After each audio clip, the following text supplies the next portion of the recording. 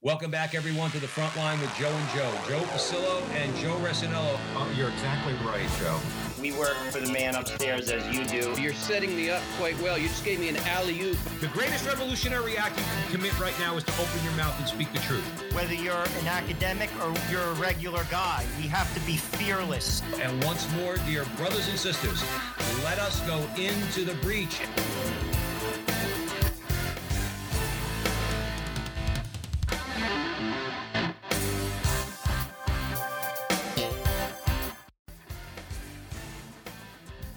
Hello again, everyone, and welcome back to the front line with Joe and Joe. Joe Pasillo, as always, joined by Joe Resinello. And once more, dear brothers and sisters, let us go into the breach on the Veritas Catholic Radio Network, 1350 on your AM dial, 103.9 on your FM dial, spreading the truth of the Catholic faith to the New York City metropolitan area. Two things: download the app, the Veritas app, share it with your friends. You'll have access to all of our station's content. We are an EWTN affiliate, so you have all EWTN programming plus our original programming. And hey, if you like what Joe and I do, you can follow us two primary locations. One is the front line with Joe and Joe on YouTube, and at with Joe and Joe on Twitter. Help us out wherever you see us. So today we're going to be talking about a show, not our show, somebody else's show, which is a great thing because we should have, in the Catholic world anyway, Joe and I, we've said this a million times, we want to have a unified voice out there, a particularly loud voice if we can, all right? We don't just say we're spreading the truth of the Catholic faith, we're actually doing it. So we're pleased and honored to be joined by Dr. Michael Dauphinais, and he has a show, he has a podcast out from Ave Maria University, the Catholic Theology Show. See, Michael, we talk about the church here and everything else. We don't have the PhDs on the wall in theology, right? We know the faith, but Joe and I, we learn as much as our audience does when we have on guests like yourself. Very quickly, for those of you who don't know Michael, he serves as the Matthew Lamb Professor of Catholic Theology at Ave Maria University, and he holds academic degrees from Duke and the University of Notre Dame. He's co-authored with Matthew Levering, Knowing the Love of Christ, an introduction to the theology of Thomas Aquinas, and Holy People, Holy Land, a theological introduction to the Bible. His newly co-authored book, Wisdom from the Word, Biblical Answers to 10 Questions About Catholicism, was published by Word on Fire Press in the summer of 2021. Michael's the author of numerous scholarly articles. He's co-edited over 10 scholarly books in the areas of Thomas Aquinas, the Bible, the renewal of Catholic theology. His favorite courses are on C.S. Lewis. In October 2022, he launched a new podcast, as we said, the Catholic Theology Show, to help a wide audience discover the richness of coming to understand God as he has revealed himself in Jesus Christ. He is a grateful revert to the Catholic Church and has been married to his beloved wife, Nancy, for 27 years. Michael Dauphinais, welcome to the front line with Joe and Joe, brother. Well, so happy to be here. Thank you for having me on the show.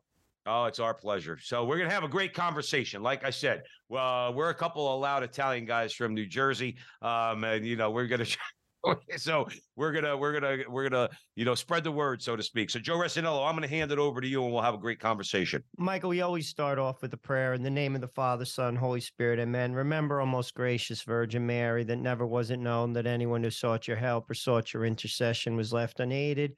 Inspired by this confidence, we fly unto you, a virgin of virgins, our mother. To you we come, for you we stand, sinful and sorrowful. O Mother, the Word incarnate, despise not our petitions, but in your clemency hear and answer us. Amen. Name of the Father, Son, Holy Spirit. Amen. Well, Michael, before we talk about the podcast, I want to talk about the fact that you reverted back to the faith. I mean, Joe and I have had I wouldn't say we left the faith, because when you're Italian and you're from New Jersey, you're just Catholic, eat pasta on Sunday. But that doesn't mean you necessarily know the faith or follow it or live it. But we definitely made a hard right turn in our lives. Clearly, it seems that you did as well. What brought you to that point? And when did it happen? Well, in all these things, right, our faith is such a gift of God, right? The fact that we exist is a gift of God. The fact that we have life, and the fact that we've been invited to come to know him through his son, Jesus Christ, with the gift of the Holy Spirit, right? These are all gifts. And so I really have that sense that, there was a time when I didn't see the world as a gift. And I don't know why or what, but I know from the time I was about, 8 to 9 years old, when I looked at the world, I thought the world was kind of chaotic, full of death, full of, I don't know, I sometimes have a memory of watching National Geographic episodes about Africa and the wilderness and animals. And I don't know what it was, but I had a sense that, I don't know, human beings were somehow interlopers on a wonderful world.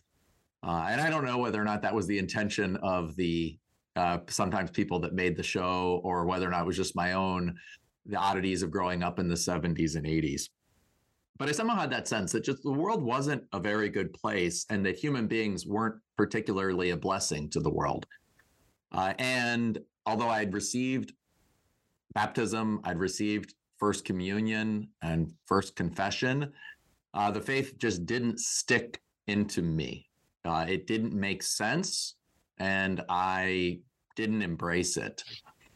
I grew up and just continued to kind of distance myself from the faith.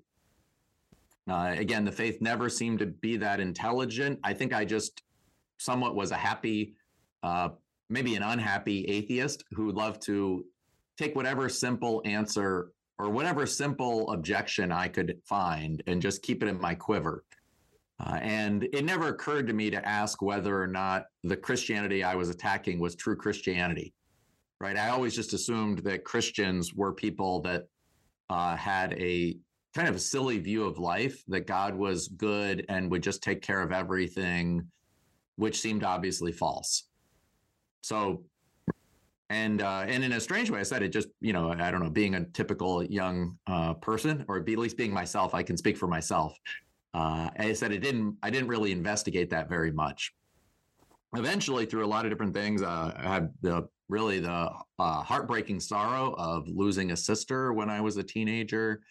And that, if I'd already rejected God with my head, I probably rejected him even more so with my heart at that point.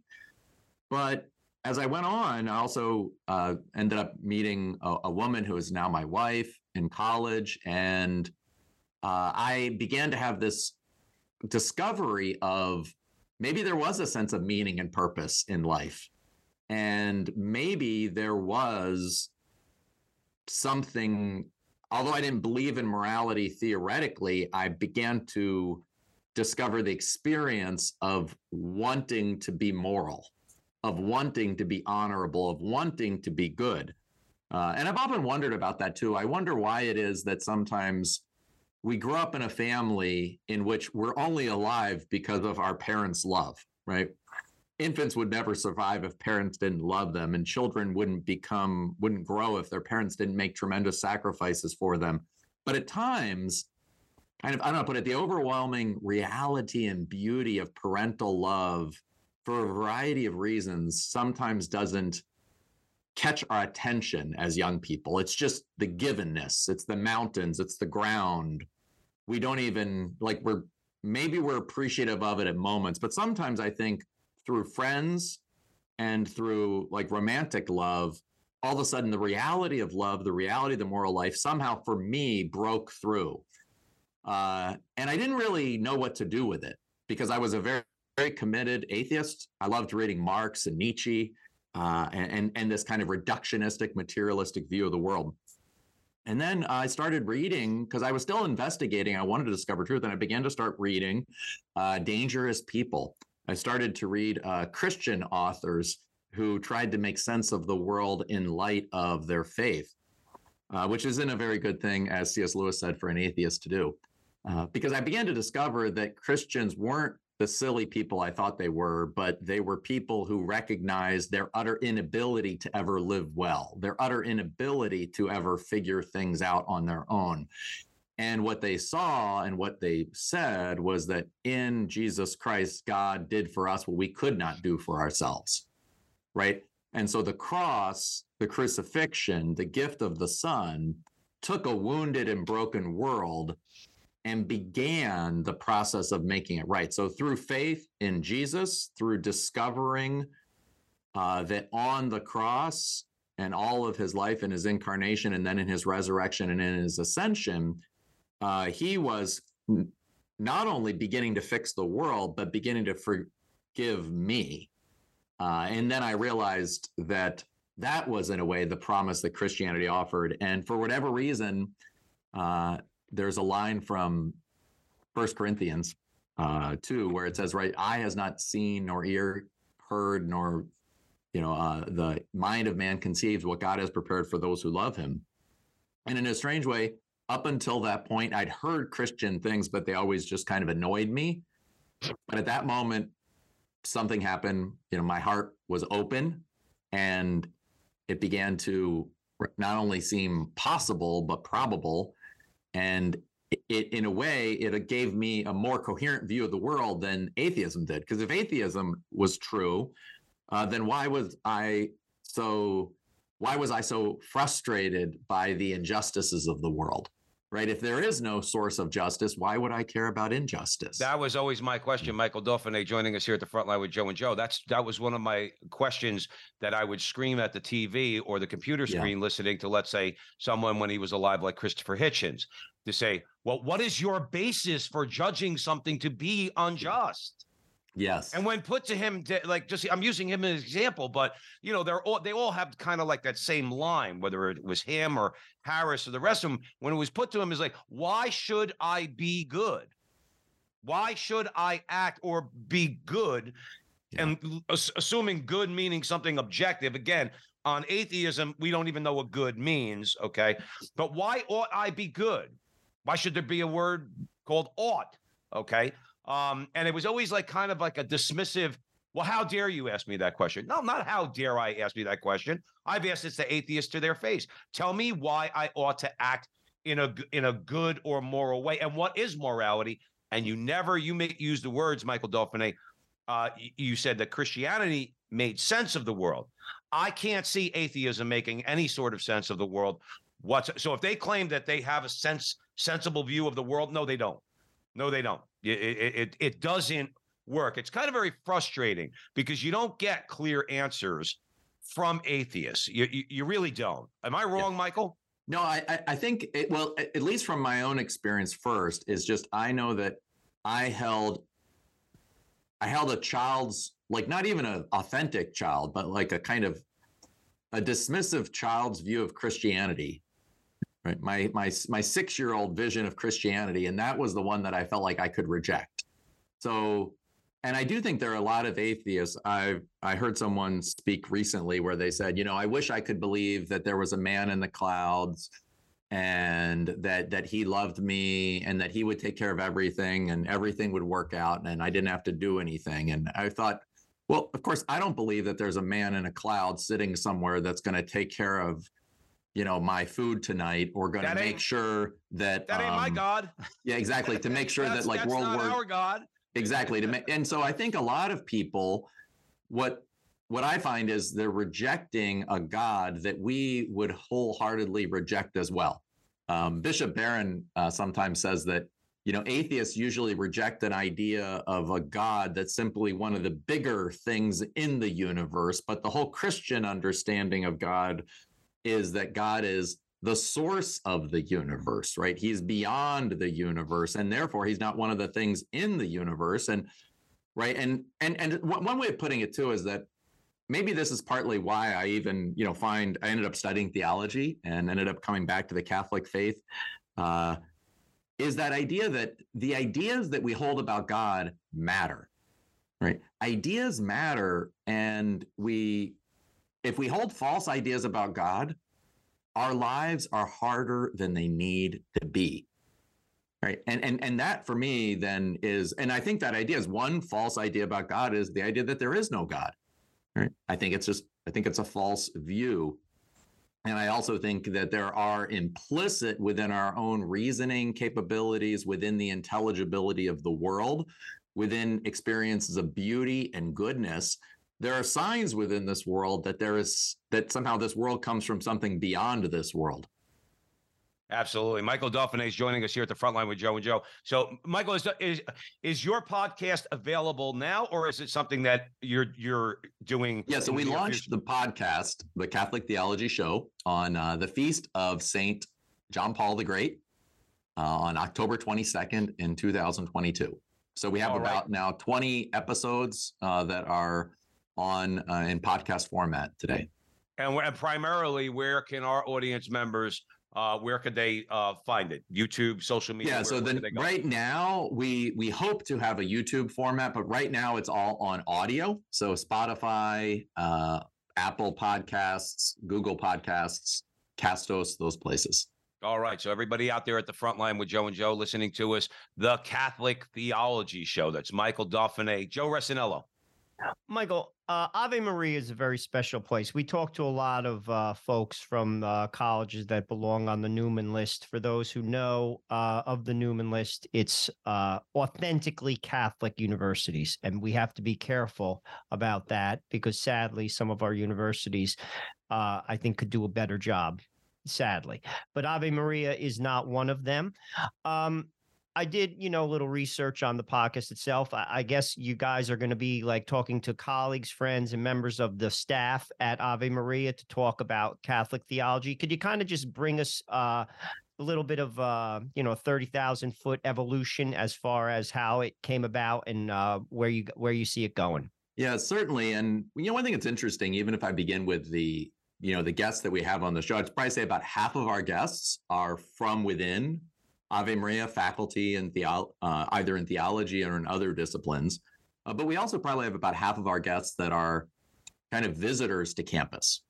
And in that little image, I think you can see a little bit of the idea that a university is always meant to be, in a certain sense, right, for its students. Right. I think it was John Henry Newman that said, well, if there were no students, it would just be a research institution. So teaching, passing on of wisdom is always central to what a university is. But a university is never only for its students, right?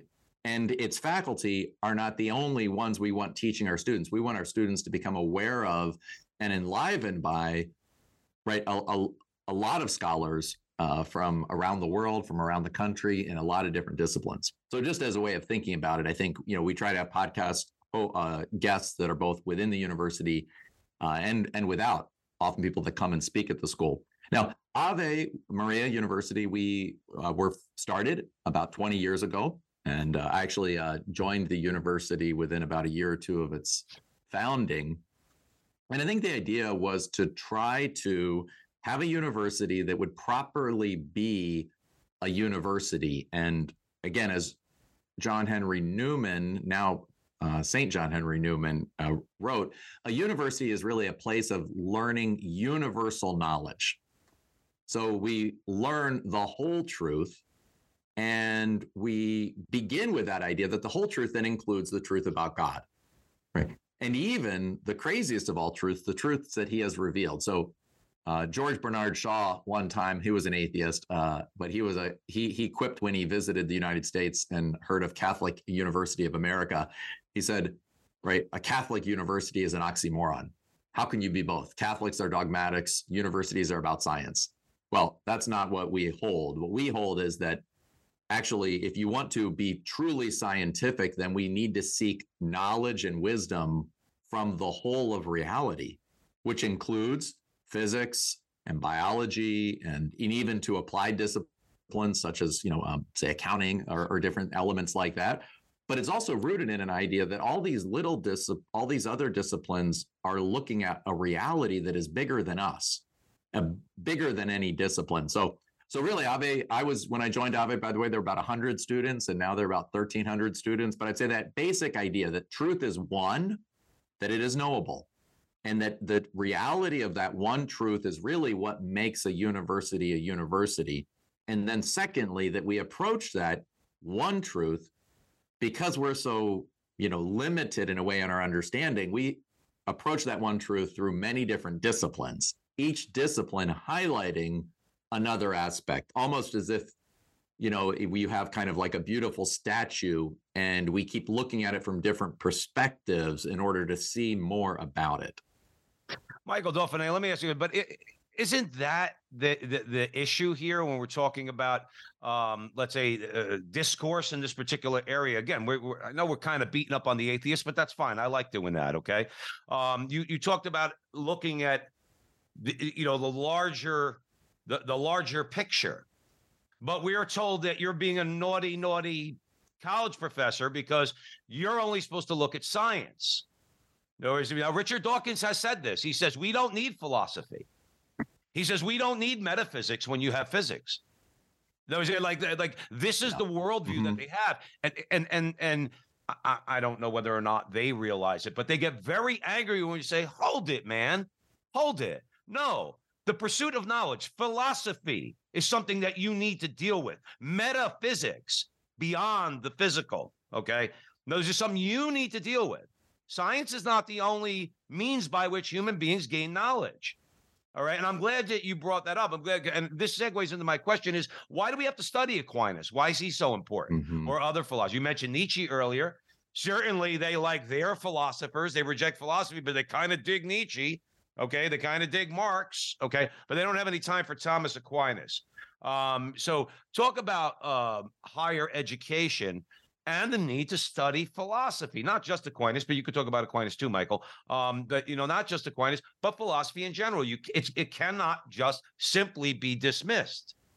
Well, one thing that's interesting from what John Henry Newman taught is he said that he said a university makes up a circle of knowledge, and he says when we get rid of one part of it, like say theology or philosophy, the other disciplines will take over. So, and I think in a lot of ways you can see, at least broadly speaking, this at times has happened. There's a Catholic physicist named Stephen Barr who gave a talk at Ave Maria on basically science and theology and these sorts of issues. But he said something that was very, I thought, simple and very profound. And he said this, he says, physicists are so good at looking at what's in front of our eyes that we've forgotten what lies behind our eyes.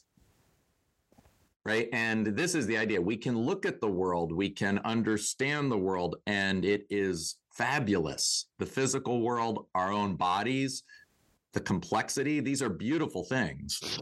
But the fact that we have a mind that can perceive the universe, right, that can perceive our bodies, that can understand a star, right? A star is a powerful, amazing thing, in a way is so much larger than us, and yet a star cannot understand us, but we can understand a star.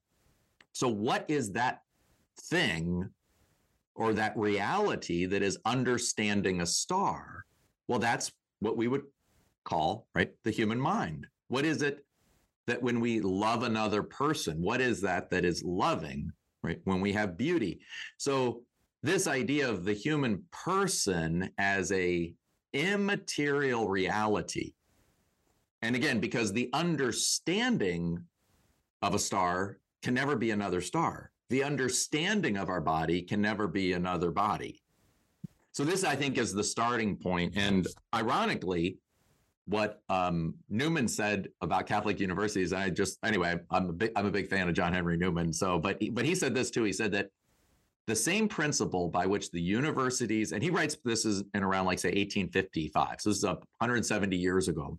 But this is what he says. It's so prescient. It's so prophetic. He says the same principle by which the universities exclude theology and revealed theology and God will be the same principle by which they will exclude the human soul. And because both are immaterial, God's immaterial, but real.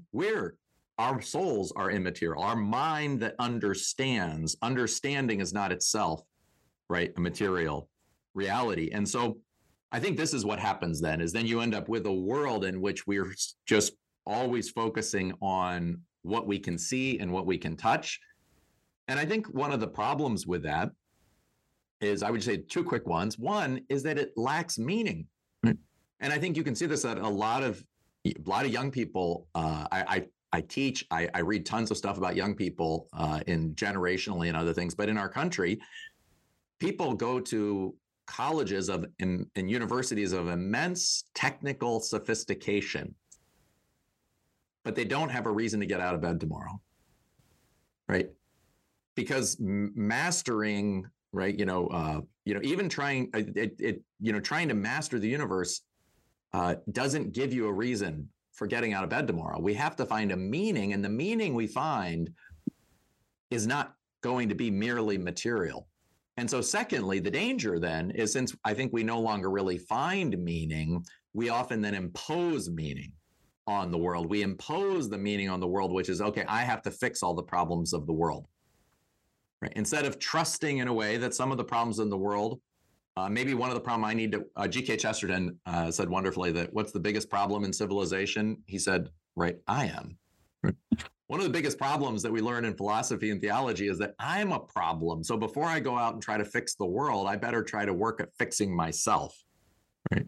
So anyway, I think those are just kind of two observations. That's one of the themes of our show. I mean, from the beginning, I mean, we've been doing this 4 years, is that, yeah, we want to try to get out there in the culture war, talk about all these things, whether it be education, whether it be politics, whether it be the entertainment.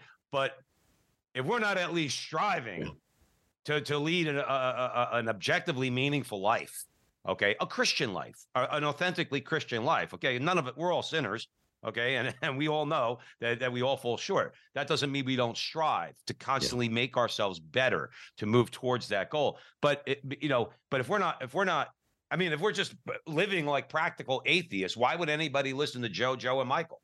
Yeah. If we're just if we're just doing whatever the world does and not do anything differently, why would we expect anybody to even give a second look at, let's say, Christianity in general and the Catholic Church in particular? Michael, we're going to be coming up on the break.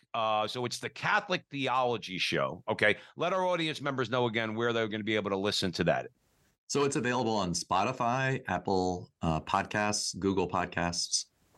Okay, so everybody out there, write that down. The Catholic Theology Show. We're being joined by Michael Dauphinais, and this is a great conversation. Joe, we could start a question, and then we're probably going to go to a break in about a minute and a half or so, and then we could come back. Well, I think I want to talk a little bit about bringing the university outside the walls of the university. Clearly, you're doing something very similar to what we're doing. You're going into the breach. That is in the catechism, actually. It says it very specifically. Baptized Catholics are to go into the breach, as in the world, to bring the truth. But it's easier said than done. Obviously, we're dealing with a culture that is rejecting the truth, even attacking it. I want to talk about your approach to that. And also, I want to hear why that is so important, particularly from a university, to bring the truths of the Catholic Church unapologetically to the world. It's easy to do that amongst the echo chamber. It's a lot more difficult to bring it out, but we have to do it. And that's what you're doing. And I don't want to hear... Let's come back to that after the break, okay? So you're with the front line with Joe and Joe. Michael Dauphinais is joining us here. We're discussing his show, the Catholic Theology Show. So this is a great conversation. Make sure that you download our app so that when this is available on the Veritas app, you could share it with your friends. And please keep in mind to follow Joe and Joe on social media, both on Twitter and YouTube. So stick around. We have another great segment with Michael Dauphinais. We'll be right back. Catholic radio works, and now we have it here in Connecticut and New York. It's been seen around the country that there's no better tool for evangelization. Where there's Catholic radio, the folks who listen deepen their faith, families are strengthened, parishes and communities flourish. So, let people know you're listening to Veritas, tell your friends to tune in, and let's make an impact here for Jesus and His Church. This is Steve Lee for Veritas Catholic Network. Welcome back, everyone, to the front line with Joe and Joe Pasillo and Joe Rossinello. We're way in the breach with Michael Dauphinais. We're discussing his podcast, the Catholic Theology Show, that's presented by Ave Maria University. So, Joe Rossinello, you said before the break something about unapologetically getting out into the breach as Catholics. If you don't mind, Joe, just succinctly repeat the question for Michael. Yeah, basically, Michael, I want to discuss the importance of bringing the university outside the walls, engaging the culture in a fearless manner. Talk about that, the need for that. It reminds me a quip that is, right, education is wasted on the young.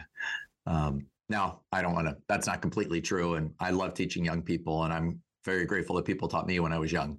But there is a way that sometimes when we are older is when we begin to discover that these truths I need to learn because I need to learn how to live. Right. When I was younger, for instance, I remember being in maybe 9th or 10th grade and reading Homer's, the Odyssey. But now when I read the Odyssey, I think about what does it mean to be faithful? What does it mean to journey home? What does it mean to make sacrifices? So just one big starting point is I think that education is not meant to be simply a transfer of information, a training mechanism for a job that happens between 18 and 22, which then you spend the rest of your life carrying out that training. Instead, education is really to be brought in contact with the real.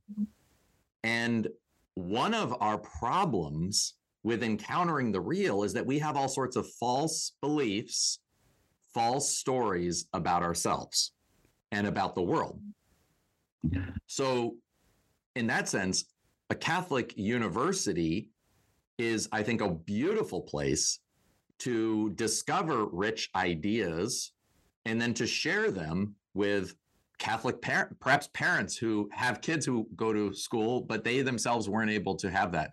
For alums, for people who are struggling with the faith, for priests who are out there working very hard, sometimes isolated in parishes, and all these different elements. So part of the idea is that if we're not, C.S. Lewis one time said in Mere Christianity, where he said, because his last book is actually a book on the last part of Mere Christianity is actually on the Trinity. And he says, why are you wasting people's time? Popular people don't want theology, right? They just want they just want to feel better. They just give them some consolation. And he says, well, no, he says, probably what people want is to think properly about something that's worth thinking about. And he also says that anybody in our age today, if they don't have good ideas about God, they have bad ideas about God. And so within that, then the idea is to take a variety of topics, both within theology proper, and to consider those both in terms of how do we discover some of the great heroes. If you want to learn about basketball, right, at some point you got to learn about Michael Jordan, LeBron James, right, Wilt Chamberlain, these sorts of greats. Well, if you want to learn about Catholicism, which in a way is a set of truths, you also consider who are some of the great saints. One of our podcasts was on, Augustine's Confessions. We've had a podcast talking about Fulton Sheen and the great work he did. We just did a podcast on Joseph Ratzinger, who became Pope Benedict and then Pope Emeritus Benedict after his death. So all of these different ways we try to consider how have these truths, how are these proper understandings of what the world properly is and what God is and what man is, how have these been incarnated in people's lives and how can they make a difference in ours? I think that's so important because ultimately, I think people who were baptized Catholic, the way the world views Catholicism, it's theory, it's dogma, but ultimately the world does not work without Christ. And you don't have to look far. We say this on the show all the time. The dysfunction of the world outside of the reality of a sacramental life. Yeah. The brokenness, please. Yeah, if I can just say one thing, I think you're absolutely right. And I would add just that one of the things I discovered is that I don't work without Christ. Oh, 100%. Right? Is that the world, in a way, if the world is all there is, and I can just say this because I saw the world as all there was, and if the world is all there is, how do we really navigate the burden of suffering? And in many ways, I think postmodernism in part is an attempt at saying, no, I will not suffer anymore. I reject the world. The world is full of too much suffering. If I can't fix it, I don't want to be here. And in a way, I think that's of course a false view, but it's rooted in a way in a truth, which is that without God as a source of the world, and not just God, but a God who is loving and merciful and forgiving, right? When I look at the sunset, I see God who's beautiful and who's beauty and an artist. But when I look at human suffering, then I understand, right, not only why God is beautiful, but why God has to have mercy on us. And then when I really consider human suffering, then I understand that why God had to die on a cross, and why when he comes to me to get to know me, he comes through suffering and death. So I at least have found for myself, right, that the world without God is not enough, and God without Jesus is not enough. And with that, though, then I begin to find, and the beautiful thing about, and I think a lot of people, again, don't understand this when they look at Christianity from the outside. I remember hearing, a famous football quarterback who was, who's kind of somewhat of an anti-Christian. But he said, I just can't believe in any religion that says only a very small group of people are going to be saved and everybody else is going to go to hell, unless you believe exactly what I believe. And one of the beautiful things about the teachings of the church is, yes, ultimately, right, all salvation comes through Jesus Christ. But the beautiful thing about being a Christian is that we don't have to believe that everybody else is totally wrong. Fulton Sheen even said that if you think about all of the human religions and human philosophies are really man's search for God. And within that, they have little bits of truth, sometimes a lot of truth, sometimes a lot of falsehood.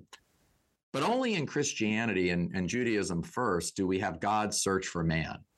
So again, so the sense of recognizing that without Christ, the world is impossible doesn't mean that we're not going to find lots of what the fathers would call seeds of the word, seeds of Christ all over the world. And so I think, again, it gives us, in a Catholic sense, a real rich sense, an appreciation for people that are seeking wisdom, and also a joy that we have found true wisdom, because ultimately the wisdom I needed, I couldn't find for myself, right? There is ultimately a kind of humility in discovering that human wisdom will never be enough, right? If we had all the time in the world, we still wouldn't see the world clearly enough. We really need God ultimately to tell us who we are, that we are children of God, right, who lost our identity due to sin and can eventually return home to him.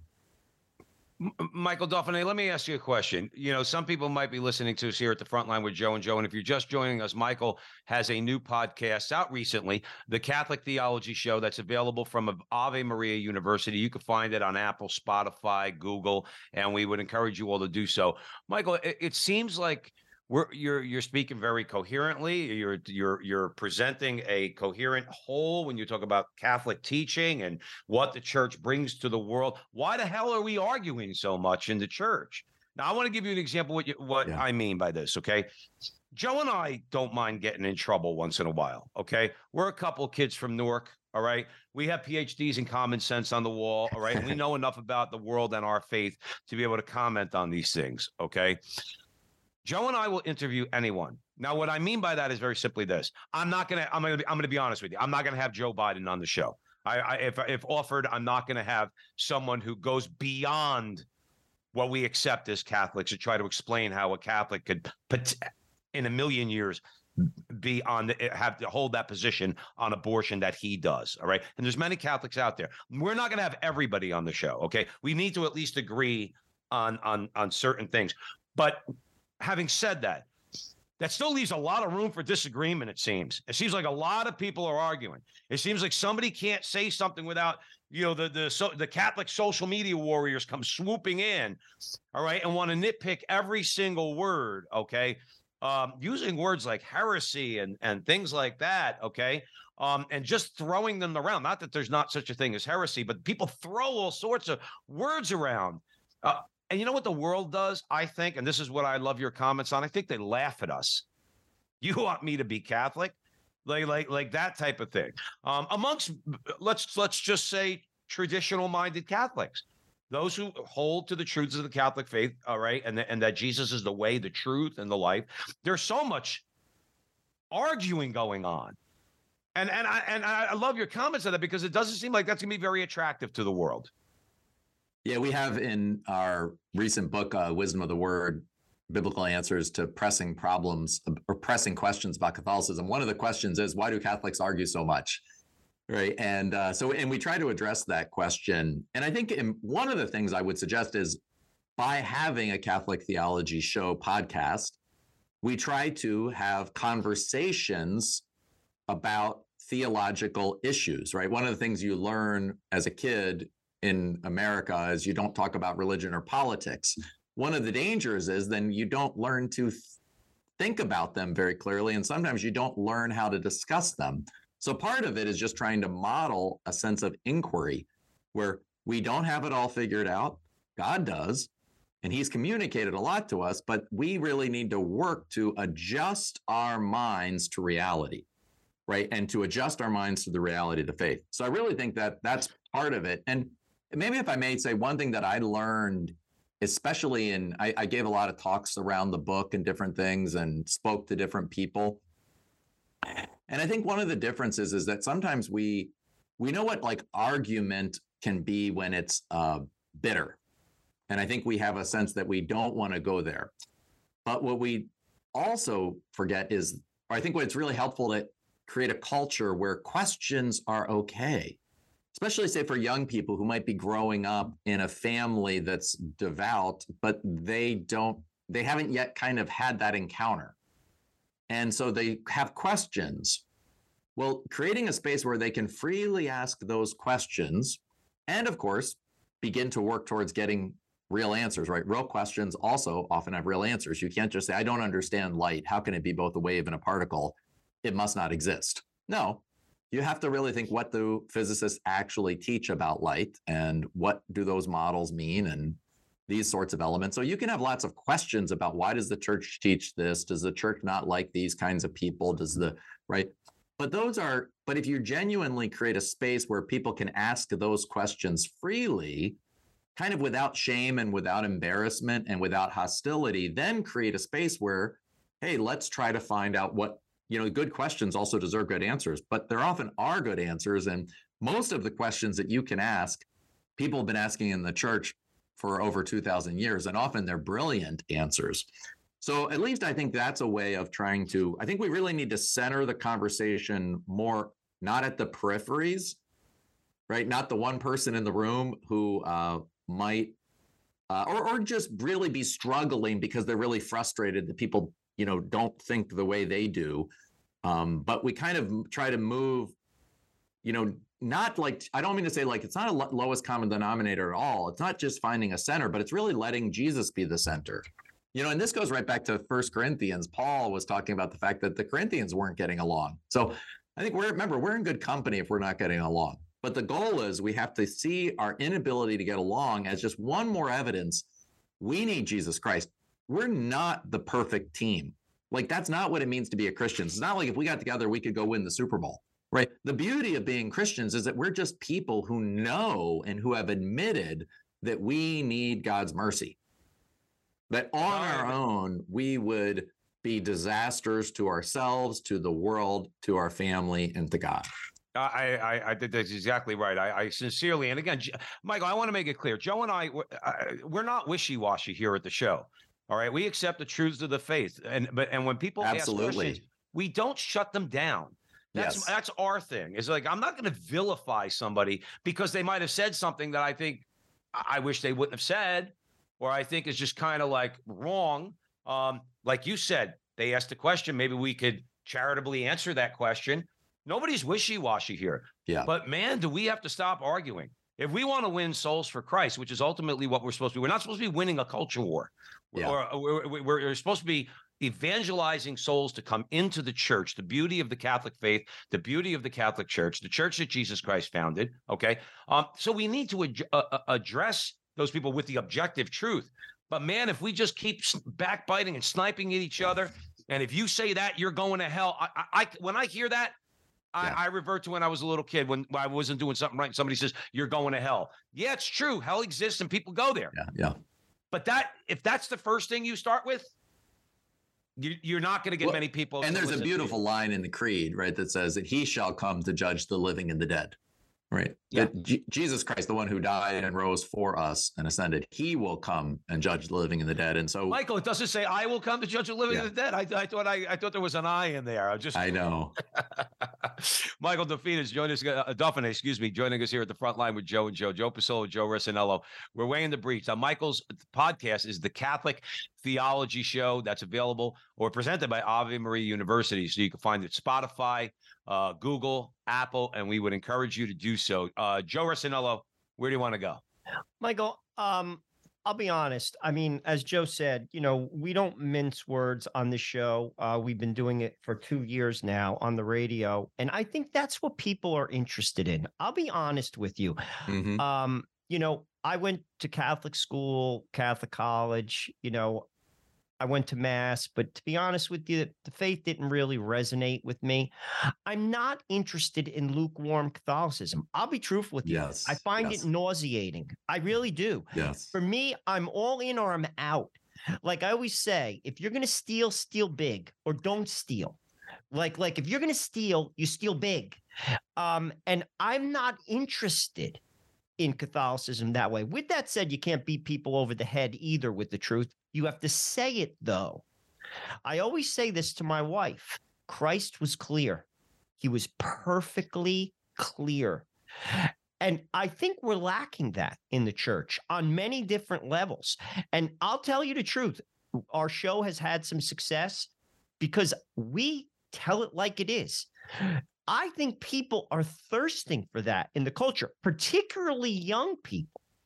Don't tell people like I think there's too much like pastoral tiptoeing around. That doesn't mean you beat people over the head, but you have to say it like it's taught. And this leads to what you were talking about, you and Joe. I think the confusion is frankly too many people are interpreting things. Catholicism, I say this all the time on the show, it's painting by numbers. It's all written down. Mhm. You don't have to be a PhD or a scholar. Read the catechism. It's written down. You either agree with it or you don't. Talk about the need for that clarity, because I think when you say it, you'll be surprised how people will respond to that type of conversation.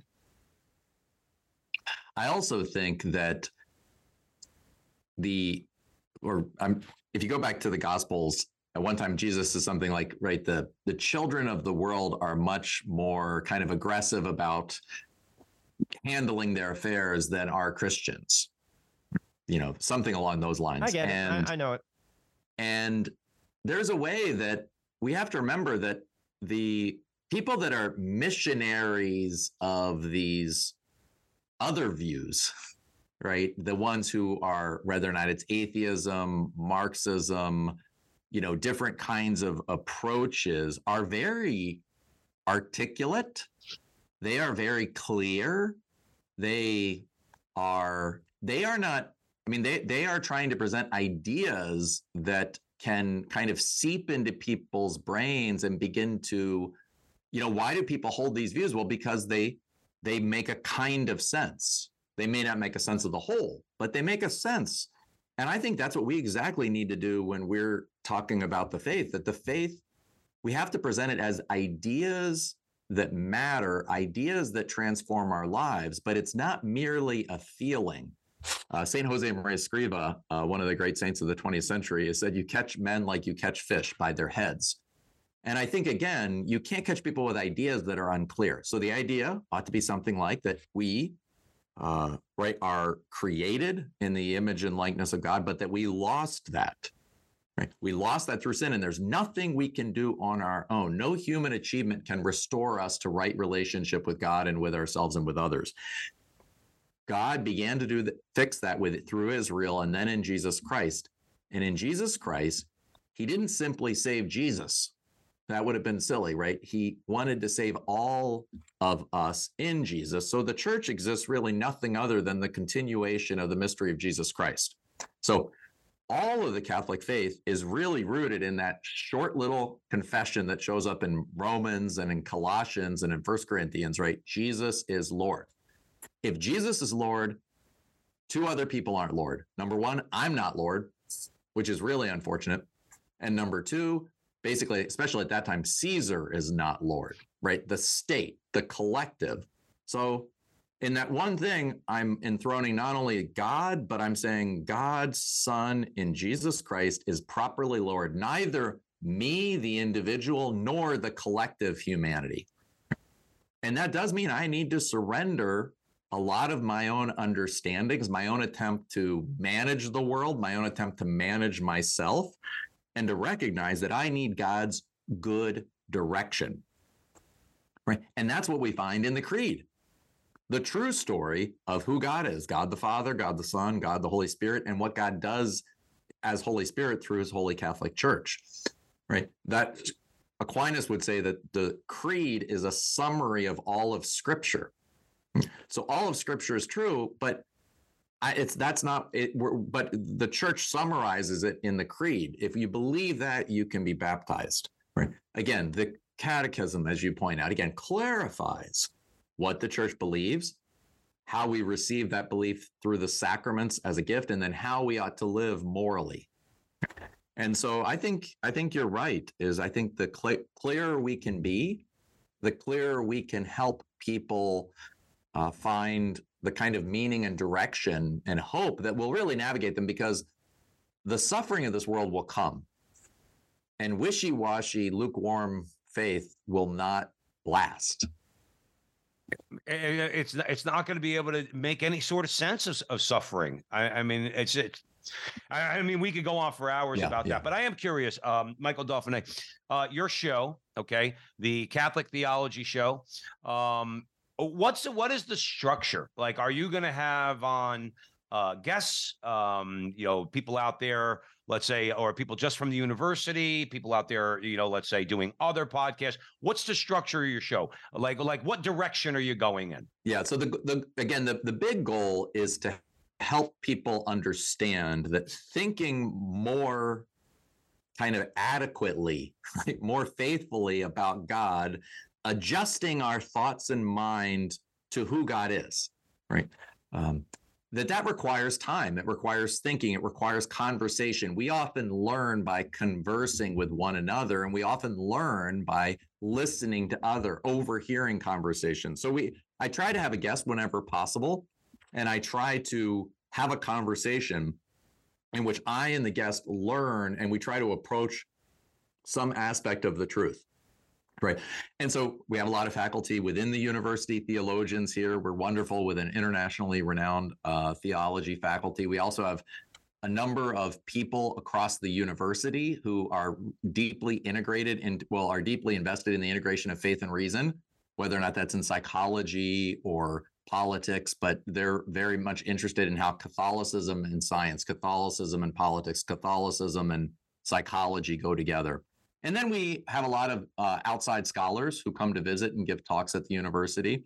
And again, the idea is to really have a rich conversation that opens people up into these discoveries. I remember the second podcast, I think, that was released, or maybe the third, was simply a Dominican who had recently written his entire dissertation on glory.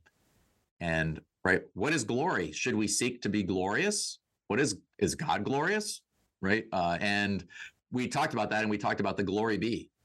And I had a lot of people who just said, wow, I've never really thought about the glory be. What does it mean? Glory should go to God. But if glory is to God, then also we should try to become glorious.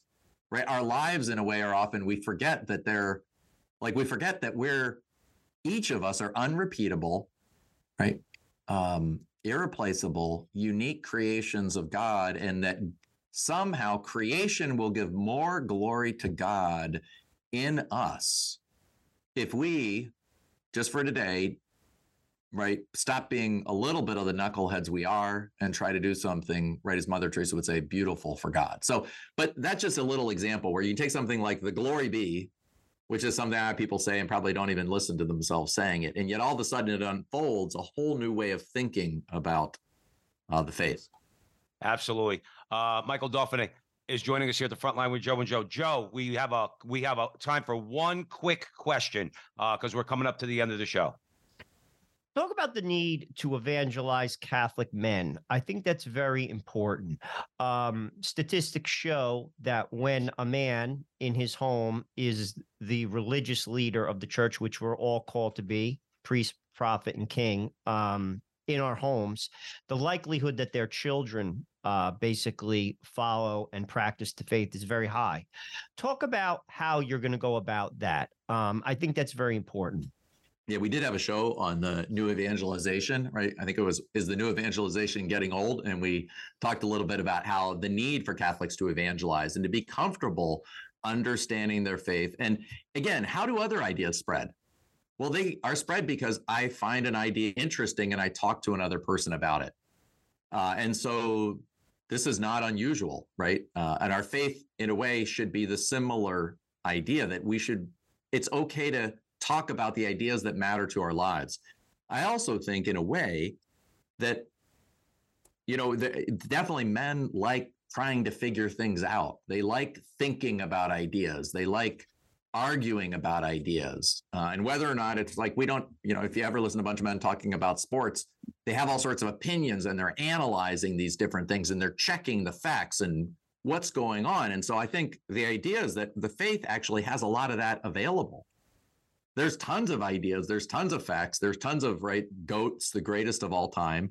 And so the more we can introduce that these ideas matter, ideas have consequences, right? If we don't have good beliefs about God, we have false beliefs about God. And creating a space in which we can discuss that with one another as men, and of course, as with men and women as well. But I think that in and of itself already helps to address some of that kind of desire for coming to understand the world better and trying to say that I can live in a meaningful way in accord with that truth.